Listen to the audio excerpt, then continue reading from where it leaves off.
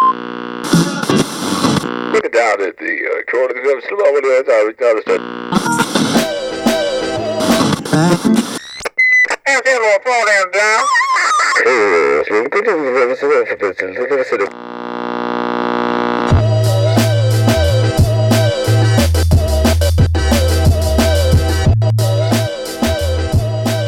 What is happening, everybody?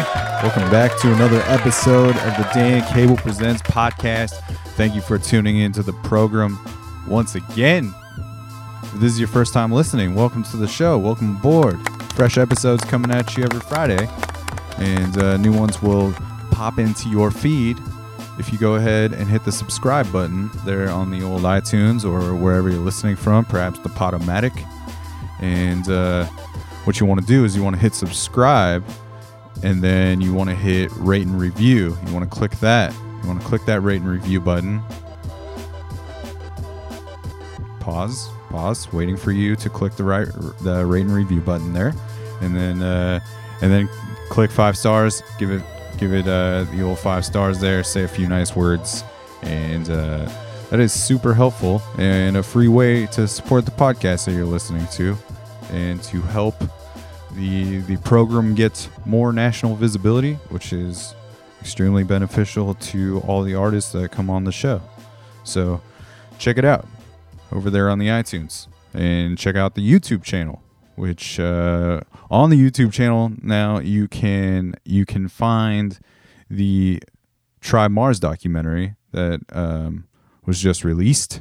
I'm actually I'm on my way to the premiere party right now, because this is Wednesday and you're hearing this sometime after Friday, but I'm on my way to the premiere party over at the Waypost, and I'm pretty pumped about it. So you can find that on the Dan Cable Presents YouTube channel. It's called Move Through You, a film about Tribe Mars.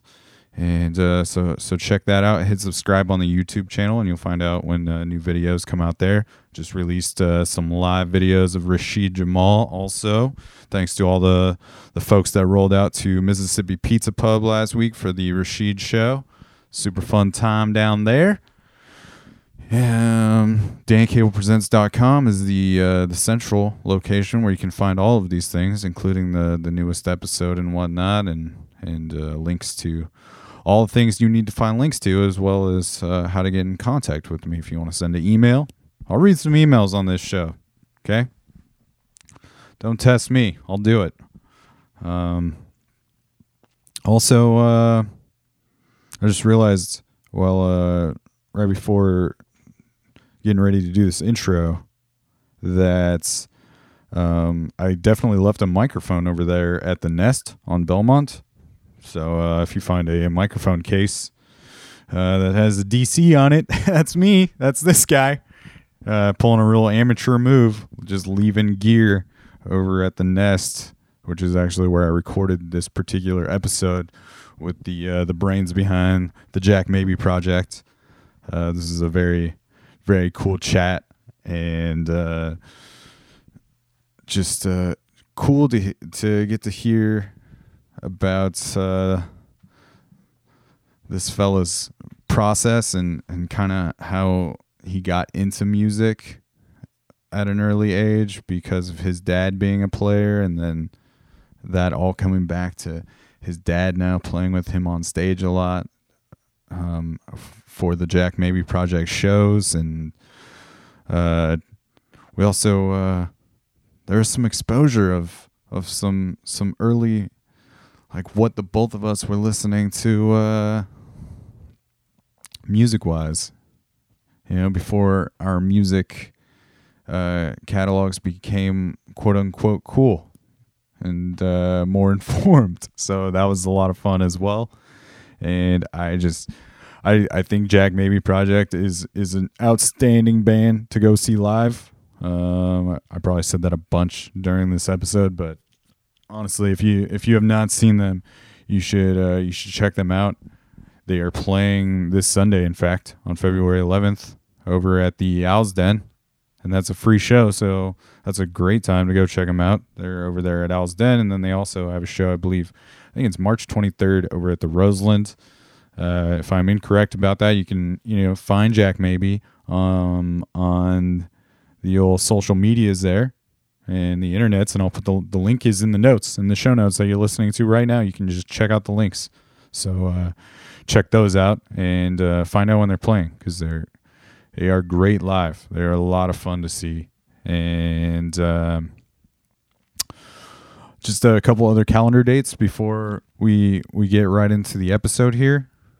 I want to shout out February 11th. Aside from Jack Maybe playing at Owl's Den, during the daytime there is a music business forum going on over at the Doug Fir. It's at 1 p.m. to 4 p.m. If you're a musician, you should be at this, man. This is free education, free information, and a very cool way to network with some folks around town. Jason Fellman and Chris Young from Ford Techs Magazine put these things together on a quarterly basis to empower the music community that we're all a part of, and to hopefully give you some information that is going to help you become better at just running your band in a more organized fashion, and a more efficient and impactful organization. So Doug Fir, this Sunday, February 11th.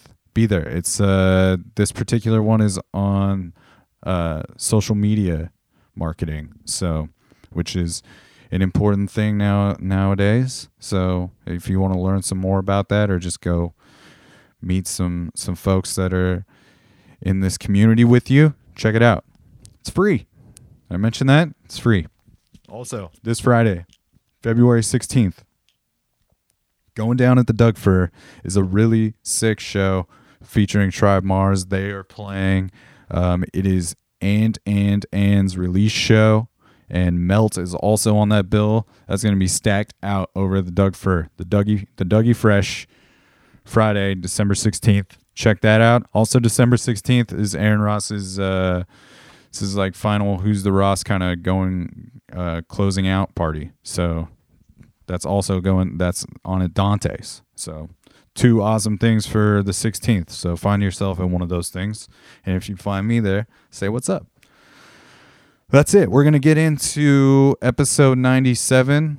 We are, just a few weeks away from episode 100, which I couldn't be more excited about. We are heading in to Hallowed Halls this Sunday to record a few studio sessions, and I'm not going to mention whom with quite yet. We'll just let that roll out as the episode rolls out.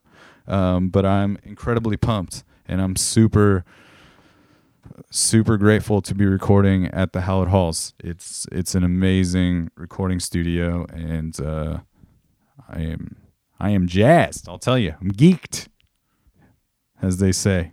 I don't know, somebody's saying that. Don't forget to subscribe on the iTunes, and don't forget to leave a review. I cannot stress the importance of this and how it helps the sustainability of the show. So please drop me a line there. Say what's up. Say something about the episode that drew you in, so maybe others will refer to that as a jumping in point. But this is episode 97 with the Jack Maybe Project, and we're going to get into a jam to kick it off.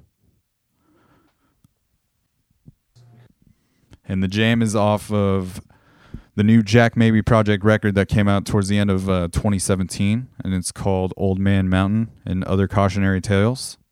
And I messed up the name so many times during the episode, so I apologize for that malfunction there. But it's Old Man Mountain and Other Cautionary Tales.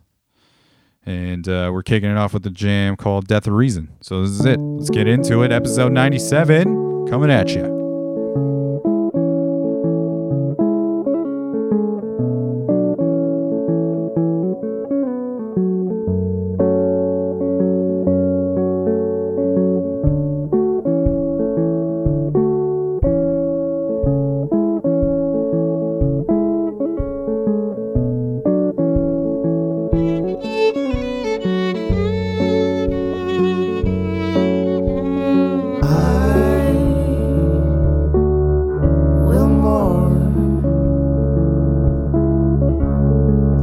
reason and self-pleasing of which I am born. I leave the world, but I will linger around its finger of which I am curled. Grave holds me down. Grave holds me down. No, I was taught. I learned it and observed that I lived it and then forgot. Don't grieve my loss, 'cause grieving takes time to be caught. Grave holds me down. Grave holds me down. Grave holds me down. Grave holds.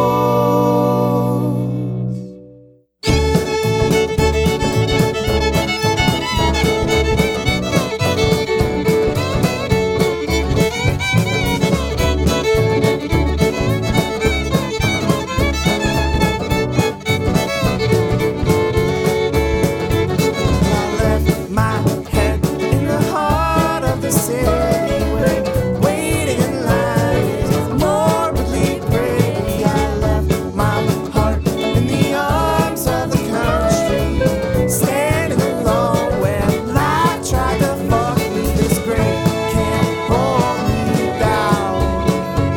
This grave cannot hold me down. This grave can't hold me down. This grave cannot hold me down.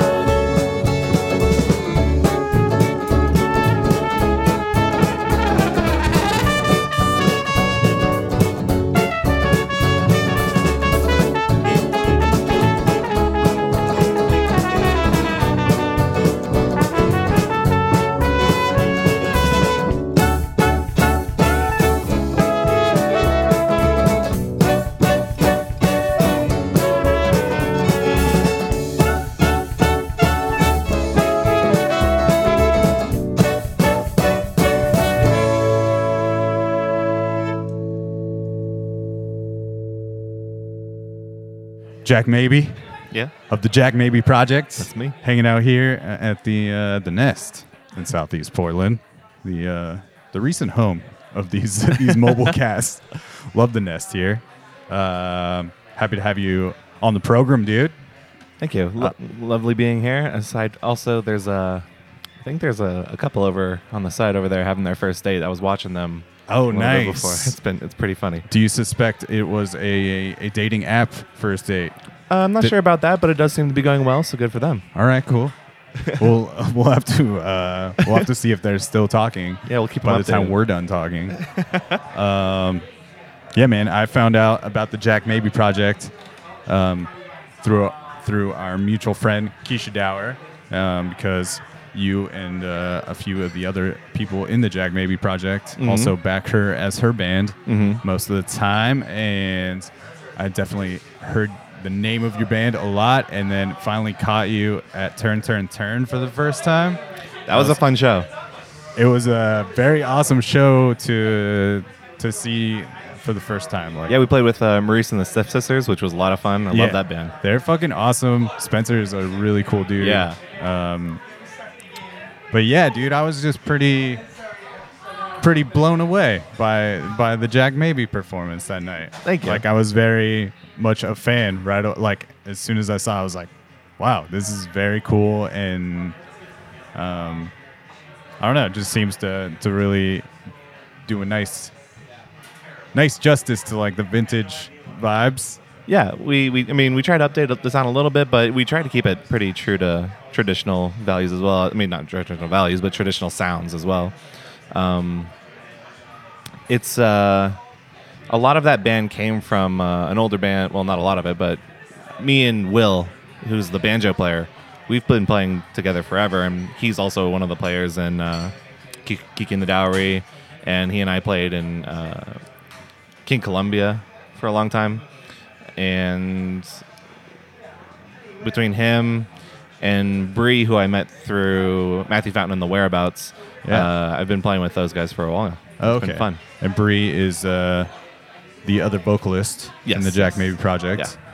Yeah. And Will is a very, very good player, and it seems like the two of you have a very cool chemistry together. Yeah, he actually just started his own band, and our first show is this Saturday. Yeah, it's the day after this will be released, so maybe people should go check that out for sure.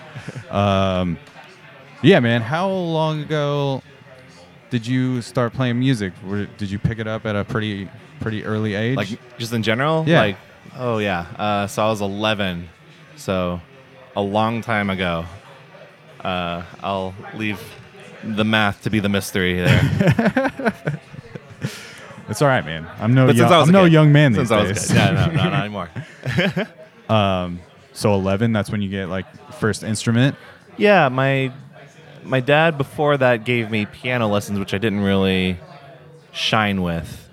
I didn't have the best piano teacher, but it was a start in kind of the foray of like how you learn an instrument. And then my dad finally got me a guitar when I was 11, and he's been in bands since he was a kid as well. He's a bass player in Portland, was gigging around a lot in the 90s. And he's actually in my band every once in a while too, so that's pretty fun. Yeah, that's awesome, man. I thought that was very cool when I found out that was your dad. Seeing you like the first time, and the other performance that I've seen you play was your album release show. He was also the bass player that night. I mean, growing up and seeing him playing out and stuff, or playing like obviously like a pretty active musician. Mm-hmm. Do you think that was a big reason why you gravitated towards it? I think I had a natural kind of a natural yearning to play music. I just had to find my instrument, but my dad was definitely an influence on music. He taught me my first few chords, and then I taught myself a few others, and then he would be like, all right, can you learn this song? Can you learn this song? Always challenging me. And that also helped when I was challenged when I went to school for music, which I'm currently getting my master's in as well. And so instead of when I would get challenged, instead of like feeling bad or like ducking away from it, I always kind of try and rise up to it and like, oh, this is a hard piece, but let's try and get it done. Let's try and piece it together and all that stuff. So you really, that's very cool that he was there to encourage you to do that.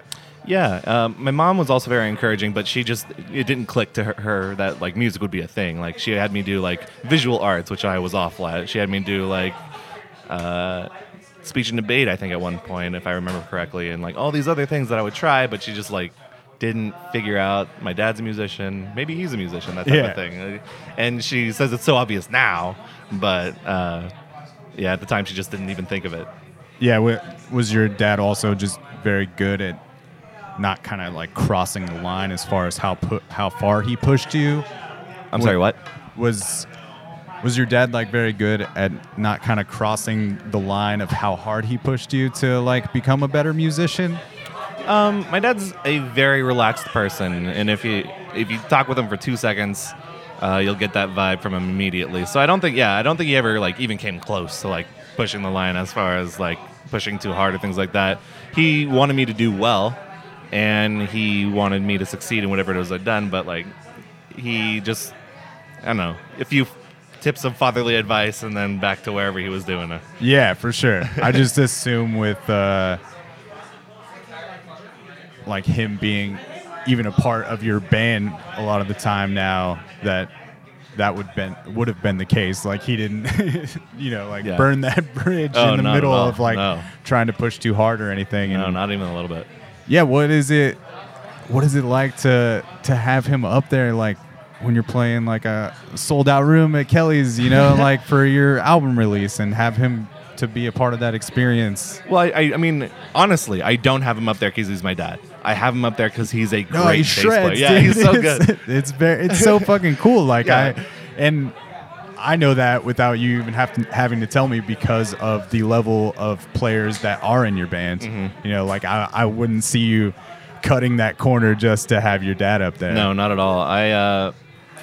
So I mean, first and foremost, he is good, and then I try to have. I mean, you want to have good rapport. You want to have good relationships with everybody in your band, of course, and I have a really good relationship with my father, so might as well just put him in there too. Yeah, that's awesome, dude.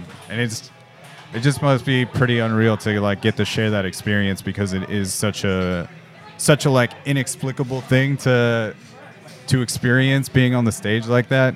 And so it just must be really incredible to get to share that experience. Yeah, when he was in his heyday of playing, I never got to go to any of his shows for the most part because I was underage. I was like, I moved in with him when I was like 10, and then I would always help him pack away his amps and then watch him drive off, and then I never got to go to the shows. And so now that I get to actually like be there for that part too, it's pretty fun. Yeah, and going back to just your early beginnings with picking up a guitar, what was it about picking up the guitar that was so different than the piano that kind of made you fall into it? You know what? I don't rightly know. It just felt a little bit more right. Strings, I think, in general, felt better. And before I tried to learn the guitar, I tried to learn bass. But I would like start to practice bass, and I would play a few notes. I mean, I play upright bass for Kicking the Dowry and all that stuff now. But when I was still learning the instrument, my dad would hear me and then go in his room and start practice bass, and I would hear him and get discouraged, and then I would just put the bass back down. And I don't know if he kind of saw that or like, but eventually he just kind of caved in and gave me my first acoustic blue guitar. It had no make, no model. It was just a blue plastic guitar that never stayed in tune. Classic. I think a lot of guitarists have that first experience. And when you picked up the guitar, were you immediately coming up with your own compositions, or were you just learning covers and starting to play licks? I think the first song I learned was a Green Day song. I don't remember the name anymore. It was ba-dum, ba-dum, ba-dum. That's Brain Stew. Yeah, that one. Yeah. It was on Godzilla. That's where I heard it from because that was really that cool. was definitely on the Godzilla soundtrack. But Tracks. yeah, that's where I heard it, and I was like, I like this song. And then I finally was like, I could kind of like, it kind of just happened at the same time as me learning guitar, so I tried to play it and then learned power chords that way. My dad taught me how to play bar chords, and so I expanded that, and then I think that was the first full song I learned that wasn't like Mary Had a Little Lamb or some dumb thing. Yeah, I feel like Brain Stew from Green Day is like our generation's like Deep Purple riff, like that Smoke on the Water. Like I hope not. No. I'm not saying like in comparison, but Yeah, it's no, just no, like I know. an easy jam to learn. And eventually, especially I think our generation really would learn it. It kind of lines up perfectly. We're learning guitar, Brain Stew, done. After you learned to play some riffs and able to navigate the guitar a little bit, was it pretty quick after that you started writing your own songs? Not actually. I didn't probably write my own song until I was 16. And that was, so I was like really into like, I don't know, not quite metal, but like heavy rock and things like that. And, Like what? Throw some bands out there. well, I mean, when I was first getting into guitar, of course, Led Zeppelin and that whole Stairway to Heaven, nobody's allowed to play it anymore, and that whole thing, which I like when people play it. I don't call me old fashioned or whatever. I think if you're learning guitar, that's a perfect one to learn at some point. But like, I don't know. It's a little embarrassing. Static X, I think I listen to a lot of. It's cool, man. I if you saw my like iPod from like that era of like high school and stuff, dude. Yeah, like it's full of like a lot of alternative rock that's or like heavier rock stuff that And doesn't really resonate with me now, but Yeah. like it definitely had its time and I its still place. have that nostalgia. So if I listen to any of those old albums or like Disturbed or anything like nice, that, I'm dude. like, oh yes. yeah, no, I yes, I have that absolutely. nostalgia there. Absolutely. But around 15, I started like out of nowhere. Like I listened to the Beatles before, but that was like my dad's music. That was my dad always listened to that. And then somewhere around 15, I guess I got over myself basically. And I sat down and listened to it. I was like, no, this is awesome. This is amazing. This is everything. And then Paul Simon and Simon and Garfunkel and Paul Simon's solo stuff. Yeah. That's what led me down. Like just steered me way away from all that. It was like, this is the path that you should be going down. I'm like, all right, you're right. And as far as like writing lyrics and things like that, Writing lyrics, not so much until 16, because also I tried to write some music at 15 with my best friend at the time, Thomas, and then he was like, I don't want to sing anymore. And then I was just out in the open. I was like, I still want to write songs, so I guess I have to start writing full songs now. And it was kind of that element of just losing an element of my quote-unquote band at the time, where I just like, well, I have to make it up somehow. right on. What were you writing about then? Or was it always like very personal experience, or always kind of trying to tell stories through a different character's point of view?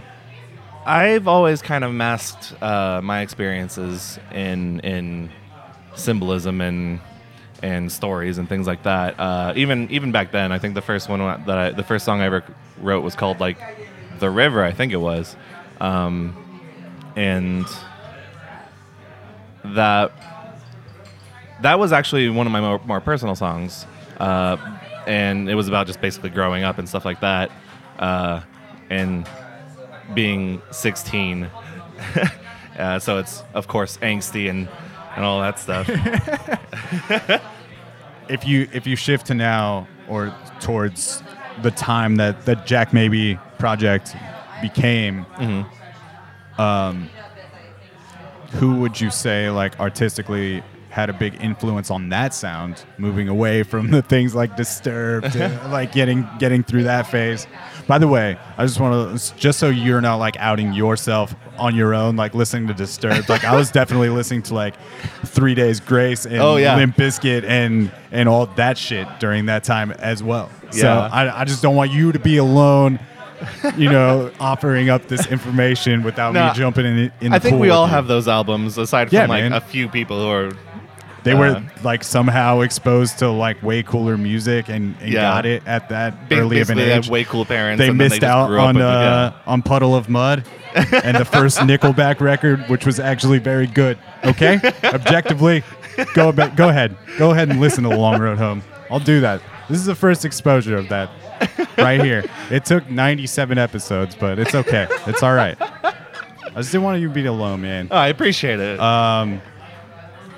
But yeah, what influenced starting Jack Maybe? Because I feel like it's a very, like, it's got that vintage, like, very classic, like vaudeville almost vibe to it. Yeah. And I don't know exactly what you call it genre wise when you're trying to tell somebody about your band, but like I find it to be those types my favorite of that I've things. heard was actually Spencer, who called it the American Songbook, and I was like, that's perfect. I'm taking that. So that's how I describe it. As far as influences go, I mean, Paul Simon was a huge influence on like basically everything after 16. Okay. And even still, like I still go back and listen to those records just incessantly. But I mean, at this point, it's just an amalgamation of just everything that I've I've heard at this point and kind of come across. I mean, the most recent album though was heavily inspired by a trip to New Orleans most recently.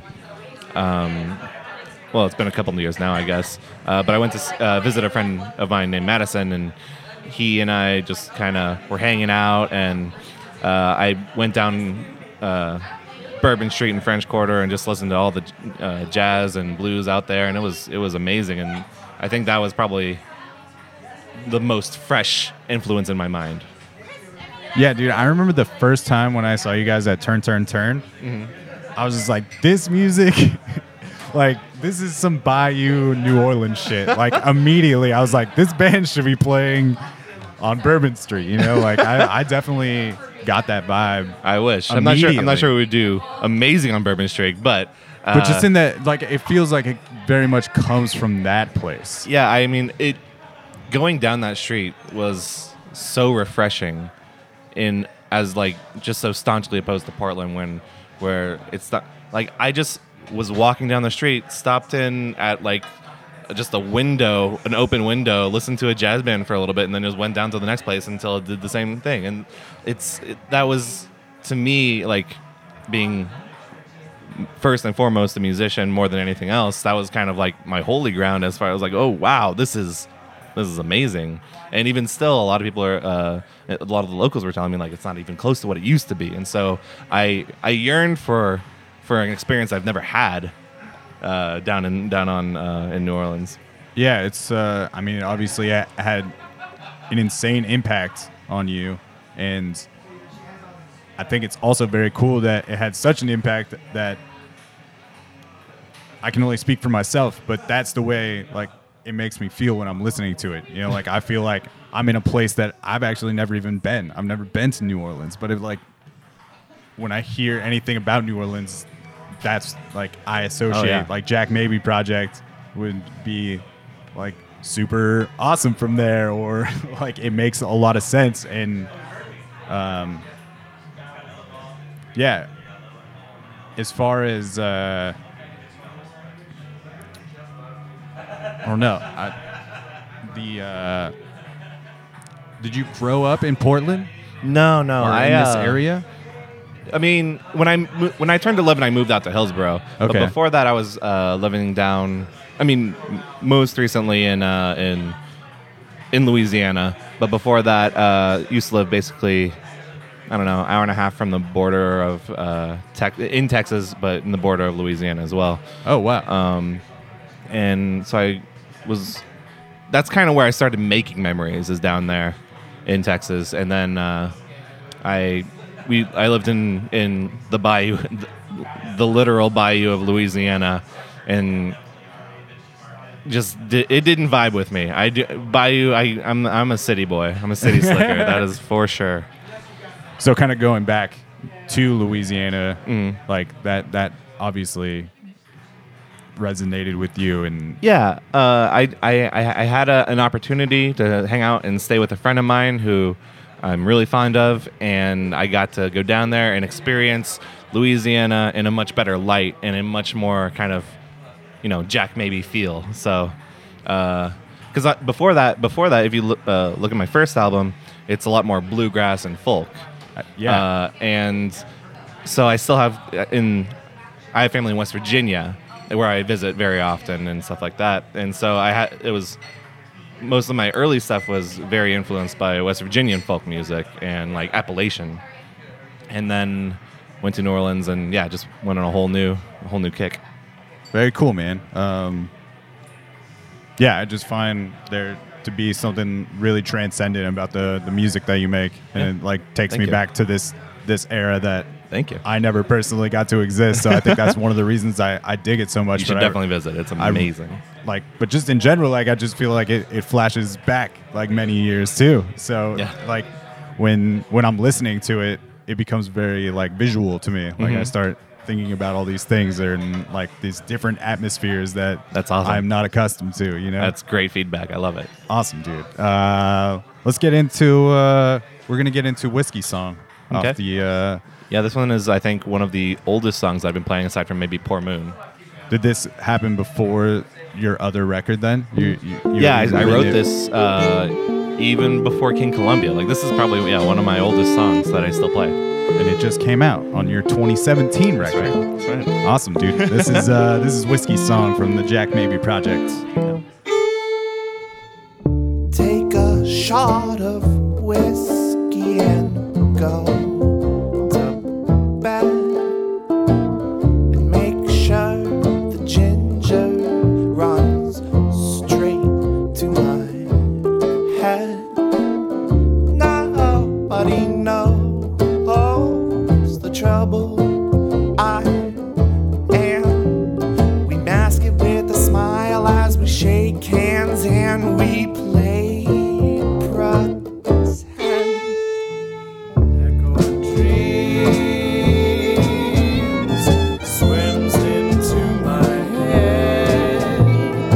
Looks like I'm falling into bed. So give us a smile, tell us a joke, say what you mean to say. And if the lighter, just light up a smoke and just ignore my pain. Echo dreams swims into my head. Looks like I'm falling into bed. Take a shot of whiskey and go to bed. Make sure the ginger runs straight to my head. Nobody knows the trouble I am. We mask it with a smile as we shake hands and we play pretend. So give us a smile, tell us a joke, say what you need to say. And if people lie, just light up the smoke and just ignore my pain. Take a shot of whiskey and go to bed, and make sure the ginger runs straight to my head. Nobody knows the trouble I am. We mask it with a smile as we shake hands and we play pretend. So give us a smile, tell us a joke, say what you mean to say.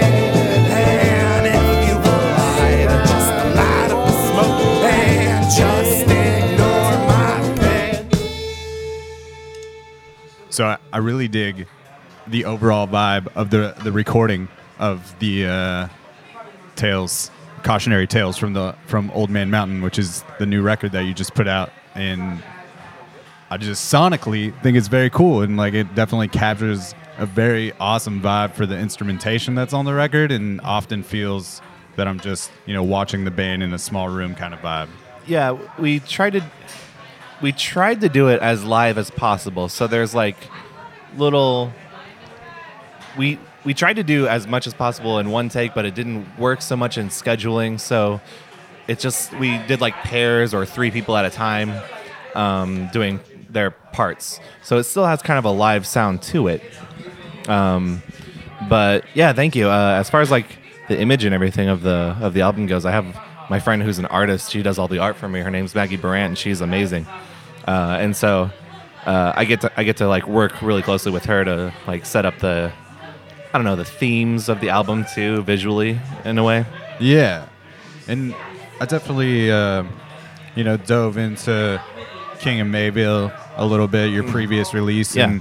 and I dig some tunes on there, but Cautionary Tales of Old Man Mountain just seems like it is this leap from that, and very, very next level from that. Yeah, the King of Mayville, that album was basically me just cleaning the slate because all those songs are so old, and I finally was able to put them down. My father owns the studio that I record at, and so when he finally got it together, I was like, "Hey, can I go record?" And he said, "Yeah." And so I get to go record with my dad, who's also my bass player sometimes. But on that album, I was playing most of the other most instruments on that album. On the King of Mayville one? Yes. Okay. So I didn't have as much, I don't know, freshness going into it, and I already knew how everything should sound and things like that. And I don't know. Overall, yes, I agree with the addition of everything and the new songs and what I'm trying to do now and the difference between it is in a different world basically. Yeah, and the instrumentation is just very dialed in, and I even think like vocally it seems like these songs, like you shine more on these tunes even. Yeah, like they're just very very dialed in. Well, and also my dad and I mean, the first album was a learning experience too, in a lot of the ways. So I think we had a better sense of what we were doing too. And then the fresh. I mean, I give direction more than I give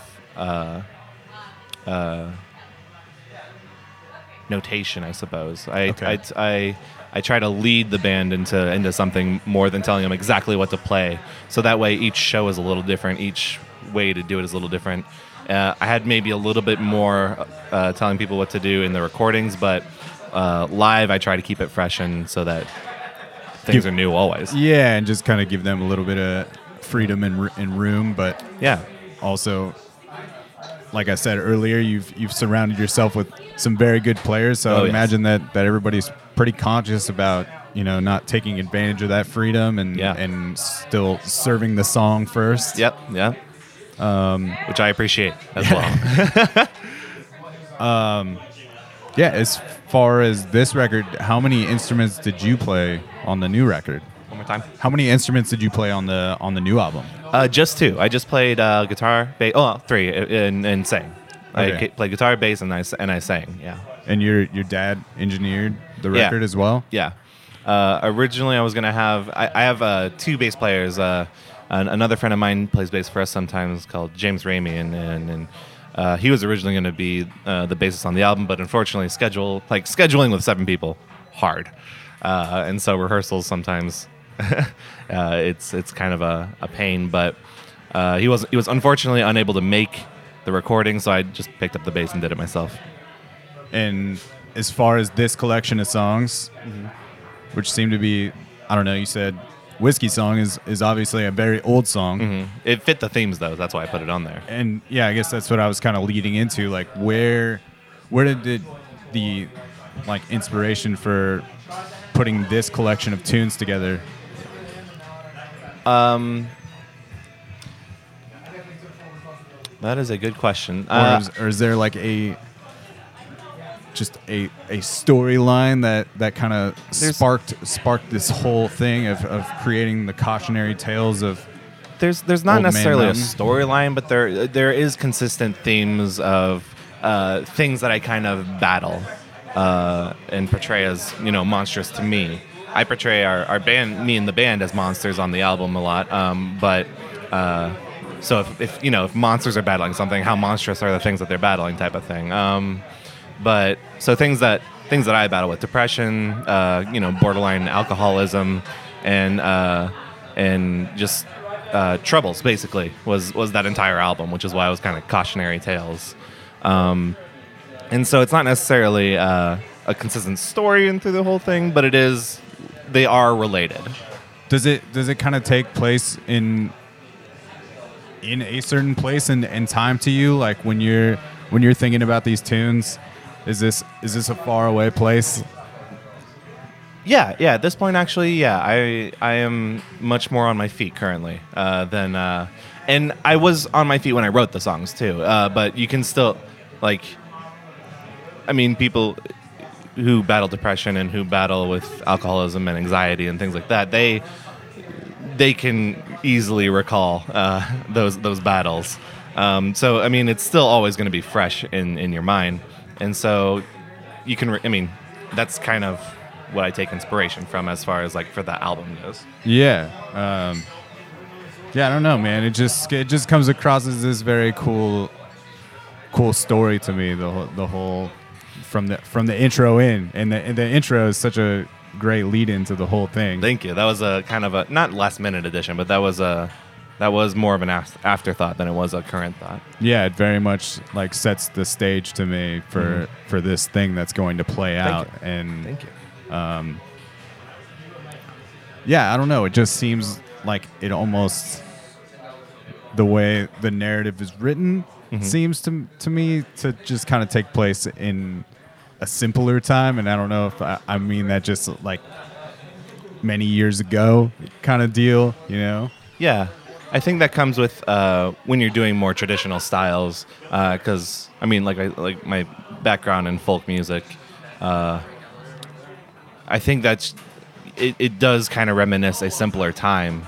But even those simpler times, I don't think were as simple as we might, make them out to be. Yeah. And I've found it very, like, it seems very obvious at this point to me after having all these conversations with different musicians that obviously the, expressing yourself through any sort of art, but music specifically seems to be this incredible tool for those people that do have anxiety. Yeah. But on the flip side of that, the actual, producing a live show and making all of those things actually happen, like the parts that happen outside of creating music can be a little stressful. As far as like the live performance, do you find a lot of comfort in that as well? Yes, very much so. I mean, my first performance was also when I was 16 at the Satyricon, and just dingy little place, kind of a remnant of what it once was. But I mean, that's how I dealt with it for a long time. I mean, it also fueled a lot of it, but it's kind of it's a weird little battle, I think, that all performers kind of have, and not necessarily just music, like dancers. And I think anybody who performs and wants to get up in front of people has that battle at some point. Yeah, absolutely, man. Especially taking even this podcast in a live form sometimes is definitely something I book it and make it happen, and I'm just like, oh shit, like I have to actually do this in front of people now, or just even, I don't know, I've had plenty of podcast sessions that I've even rolled up to, whether it's in the studio or just doing one of these at a bar, and the entire time I'm going, I'm just like, oh man, like I don't know if I can hang doing this tonight. and then it happens, and I'm incredibly grateful that there's always a kind of a retrospective, like, yes, that was awesome. Even if it was like a crapshoot or something like that, like even those unfortunate shows, you look back and you usually are grateful somehow for some reason. For sure. Yeah. Is this the like this record kind of introduced all these horns as well? Mm-hmm. What's it been like to have a horn section with you in the live sense? Great. And it's really filling in kind of sonically what I've been missing this entire time. I mean, I didn't have a band when I performed live ever until I put this together about a little over a year ago now. And so this whole year has been filling up sound that was missing the entire time. Yeah, but horns are also very special because they're not all in the key of C. So you have to transpose, really put my orchestration skills at work while I was trying to create chord charts and everything for them. Yeah, it's funny. I knew Tyler, who plays trumpet for you. I knew that Tyler played trumpet, but I had never seen him play. And I was super pumped to finally see him play when at your album release show. Yeah, and just to see, just like you were talking about, it's such a big sound that adds so much to what's going on, and then you got the clarinet player as well. Yeah, I'm spacing on her name right now. and like it hits a but they're both over my voice as far as like pitch goes, but then like the timbre is so different too that it really brings a roundness to the rest. The only instrument that I'm kind of missing right now that I'm still looking for is a trombone player, and then I think the band is basically done as far as what I want from it. Was that an adjustment for you then, as far as vocally, learning to sing with the horns? Was it a challenge at all? Surprisingly, no, it wasn't that much of a challenge. You do need to adjust, but I don't think I ever found it challenging to make that adjustment. I picked Brooke and Tyler because I like the way that they voice their instrument. Oh, you And mean the Get Fucked horn section? yeah, the Get Fucked Horn section. Such of a course. dope name. So funny, dude. It was great. They are so funny. But I like the way that they voice things, and I knew that it would work because I feel like I have a pretty decent inner ear. So when I picked them, I was like, I'm pretty sure this would work, and it did. So Yeah, and I know that you mentioned earlier, that you obviously act as the band leader with these tunes, and they are your tunes. Mm-hmm. And when you're writing them, do you know how everything's going to sound, or at least like how you want it to sound when you're making? for the most part, and I have kind of an outline. And like I said, I don't tell them exactly what to play. I give them a some advice and like kind of a point of direction, and then I just let them go. And then that if I don't like it, I change it. And I'm like, all right, let's do something more like this. And then I change it, during rehearsal and stuff like that. So you're not just gonna let somebody play something that Yeah, you're not exactly. actually into, Exactly. which is.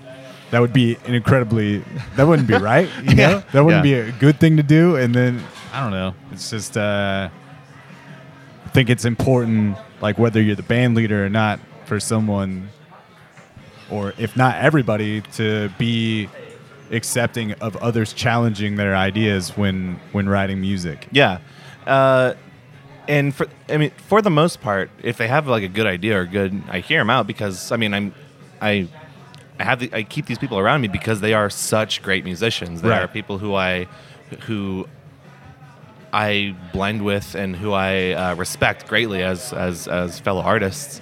And so if they have an idea, I'm like, yeah, come on, bring it on. Like I want to hear it. Yeah. But if they don't, I try and give them a little bit of direction, and then we just see what happens and then figure it out from there. For sure, because you only have, your set of ears. And Yeah, you're always exactly. hearing it through that filter, and Mm-hmm. you're also the one spending the most time with all of the songs, because they're not only are you writing them, you're also hearing them in your head all Mm-hmm. of the time. So Yeah, and Wild Stories is a kind of a great example of that because the horns are doing when I play live now are doing not exactly, but pretty close to what the violin was doing in the recording, and I think just that one change made it from like a song that I was like, oh, that's all right on the album to one of my favorite songs to do live now. do you feel like that's a part of putting out the record at this point? Oh, is definitely. learning how to play the songs live Yeah. as well, and Yeah. and seeing if different things even work better, and not necessarily being always super married to all of the ideas laid down on the record. That's kind of the point of the Jack Maybe project is when I book a show, depending on how big the show is, I say we're gonna have 1, 2, or 3 rehearsals before the show, and I want it to be really low stress on all of my musicians. So I just book it and we do a few rehearsals and then we go. And that's why I have to trust that everybody's on the up and up as far as like their skills and they're keeping themselves worked. But I want it to be really low stress on the musicians themselves. That's why I kind of forgot where I was going with this. That's all right. That's all right. But yeah, I just think that breaks down a cool barrier too, when you're not super married to everything that happens, you know. Yeah, and and you're so- willing to like see if is room for it to change. It's not always the right thing. Yeah. You know, like Yeah. sometimes songs should be whatever those songs were because they were like nailed down in the first place. But I think Yeah. the live setting often.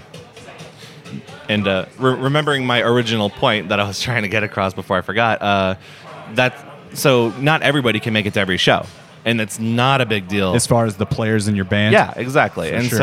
so we've had to do it with like a weird, two vocalists and a drummer, and that's it. And so it changes depending on who's there too. So not being married to exactly what the song is recorded like is so much more of a blessing than trying to get the perfect sound every single time, you know? Yeah. Are the songs pretty bare bones when you're actually writing these tunes? Is it go back to just like you and an acoustic Yeah. guitar? Yeah. Did you ever That's check- that's how I've been writing songs since I was 16. So like what I do afterwards has changed, and like trying to as far as producing the final product? exactly producing the final product, and then just finishing I start the songs and I have the bare bones, and then I kind of see that as the skeletal structure. The bare bones and everything else is the muscle, the flesh, the blood, everything else that the song needs, you know? Because Yeah. it's not finished without them, but at the same time it can stand on its own. And being a bass player as well, do you feel like that gives you kind of this advantage to know where like the groove is and the rhythm when you're writing these songs, or is that just still an afterthought after guitar is kind of laid down? I mean, my guitar playing plays a lot of the bass in it as well. Maybe because I'm also a bass player, and so I know what. I think that's more of a challenge for me, is trying to not play the notes that the bass should be playing while I'm playing guitar. And I do all these chromatic moves on the bass, and so I add them to my guitar playing. But if the bass is also doing it, it's redundant. It's superfluous. Right on, man. Yeah, thanks. Did you ever gravitate back to the piano at all and see if you had anything with that? 5 years ago at this point, I moved out to Fossil, Oregon as part of the Rural Outreach Program in Ethos Music, which is a nonprofit, works with getting kids music teachers out in rural areas of Oregon. How far out is Fossil? Fossil is about 3 hours from here, Portland. Okay. And it is a town of 470 last I looked. And so my largest class was about 10 kids at its largest, and we lost 2 during the year. And that was 5th and 6th grade. The classes were really small, but it was just me. I didn't have an accompanist. I didn't like it. So I had to work on my piano skills really fast, and my chops got up during that year. Like I learned a Bach, the area of Goldberg variations. So you can play the fucking piano, dude. I can read it, and then after like a year of playing it, I can play something pretty well. Okay. But I would never call myself a pianist in front of a pianist. I would check around first. It was like, and if there's any pianists in the room, and if there's not, I'll play piano. Do you ever like experiment with writing on the piano at all? I compose on the piano when I'm doing more art music. Just last year, there was an organization called Sound of Late that came through, and they were doing the 48-hour composition competition where you would compose something in 48 hours. And I completely forgot I was supposed to do that, and I was at a party when they sent me the email of what my people were, or what my ensemble was, and so I was like, oh no. And so I went back, and I composed on both guitar and piano, trying to figure out exactly how relationships were working. But I don't write songs on the piano. I've never experimented with it. Maybe I should. So not something that you've really implemented into Jack Maybe project yet. No, not at all, really. Not in the Sure. Jack Maybe project. Just my own personal stuff that it has nothing to do with the project. Yeah. Yeah. Right on. Well, I will say that your album release show at Kelly's was like That was a very impressive show, man. That was a lot of fun. I was very happy that I made it out to that. Mm-hmm. And it's not that I was surprised because I really loved when I saw your band at Turn. Yeah. But that night, obviously, you had a pretty big ensemble of folks with you. Yeah. And it was just a very engaging show. Thank you. I feel like that's something that I've tried to work up through the years of just my own stuff too. Before I even had the band, trying to surround myself with good people, not even just good musicians, just people who are great. You know. Yeah, and it felt like a good vibe there too. Like the whole thing. Absolutely, was great. man. It seemed to be a special show as a spectator. Thank It you. was definitely something that I remembered from last year after going to tons of shows. Like Thank you. that is one that stands out to me. Thank you. It means a lot. And it's just because you do have such good musicians surrounding you. It's fun to watch everybody in the band. So it's not just like, oh, this bass player is crushing or the drummer is like really good. Mm-hmm. It's everybody on stage is playing their part. Yeah, and I try to feed off of that and not overshadow anybody else as well. And I try to make it the Jack Maybe project. Like everybody contributes and like shines at some point, you know? And they're all I'd be a much more sad person if I didn't have my band behind me, that's for sure. Yeah, man, and the record is full of cool ups and downs. There's haunting songs, like even Whiskey Song I feel like is this haunting thing, and I feel like even listening to that song you can almost hear the character getting drunker and drunker throughout it and just a little more volatile. Yeah, that song I wrote in kind of a haze. So I had kind of what you have here, a recording setup, something like this. I was a Korg, and I recorded the entire weekend, and you know there was much whiskey involved, and that song definitely came out of that weekend, and that was so.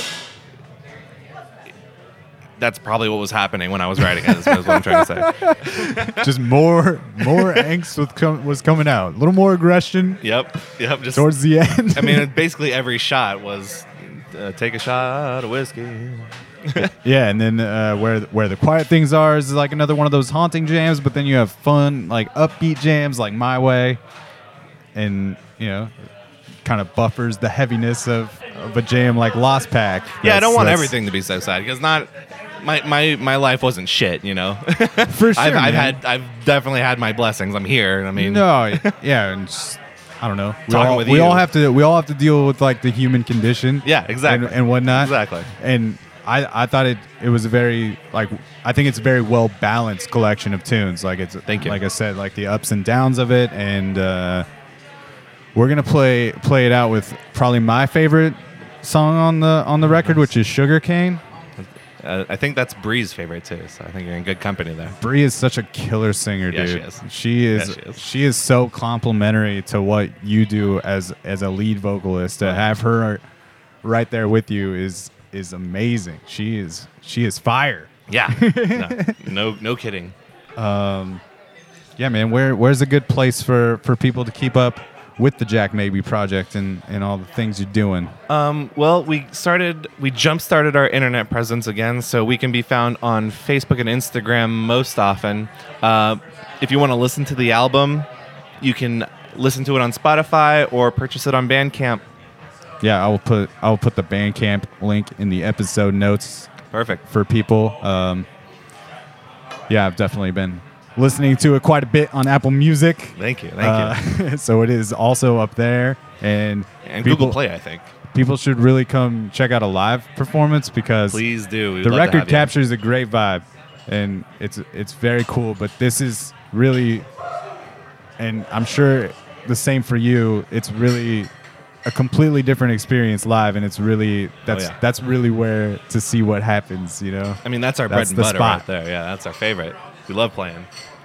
we end every episode of the podcast with the guest saying the tagline for the show, which is "It's a program." So if we could get a great Jack Maybe "It's a program," we can play it out with the jam. Well, it's a program. There it is, Jack Maybe from the Jack Maybe Project. Thanks for hanging, man. Yeah, thanks This for is having a me. I really appreciate it. Super fun chat, and I am super fortunate to kind of fallen into this circle of like Jack Maybe and Kiki and the Dowry, and man, two bands that complemented each other incredibly well, and a lot of people running in the Yeah, we play It's a double heavy shows every once in a rotation, while. yeah. Yeah, it's great. both of you guys have made me fall in love with this style of music. And it's not that I didn't care for it Thank you. before. I think it was just not like a lack of being informed and knowing, who the bands are Yeah, or whatever. Come around but anytime. We'll show you around. I think both of you do an incredible justice to that vaudeville style and that Thank you. classic vintage vibes, and Really appreciate it. just kind of the same thing I told her. It's the type of music that I'd be stoked to hear in a small bar, but also in a large theater. So Yeah, and it'll be different vibes each time. absolutely, man, for sure. So people should really check out your record. Thank you. That's what I'm saying. Check it out. Check it out, folks. Yeah, thanks. Give it a listen. Check out the links. Maybe follow what they're doing and Come out to a show. come out to a show. Go say what's up to Jack Maybe and all the fine folks that surround him. We're gonna play it out with a jam from the new record, Cautionary Tales from Old Man Mountain, and this song is called Sugarcane. Catch you on the flip side, Portland. Tear myself to pieces just to find something new.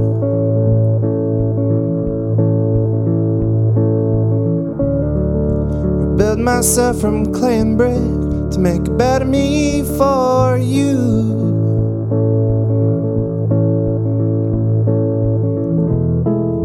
I hold my hands up high, pray for rain.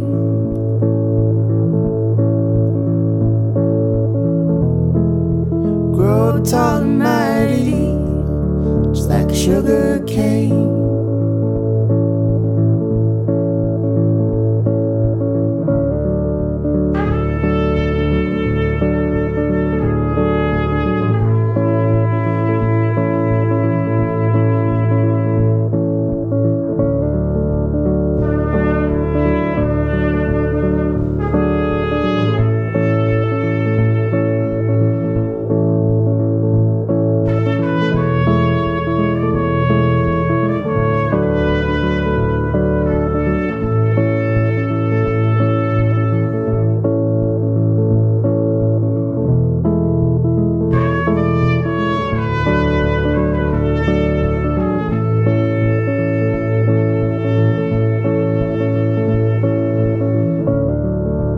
King of Mayville's fallen from his stolen throne.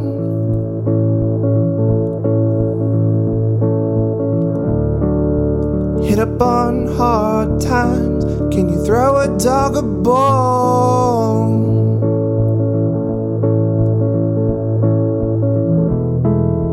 Tell you all his stories, all his love and pain.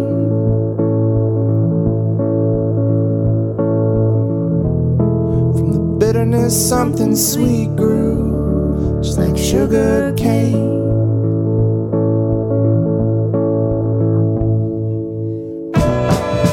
Tell me all your problems, he says, getting high. Got a hole in me, I don't want it to die. If it dies, I don't got much to blame. Tears in the ground.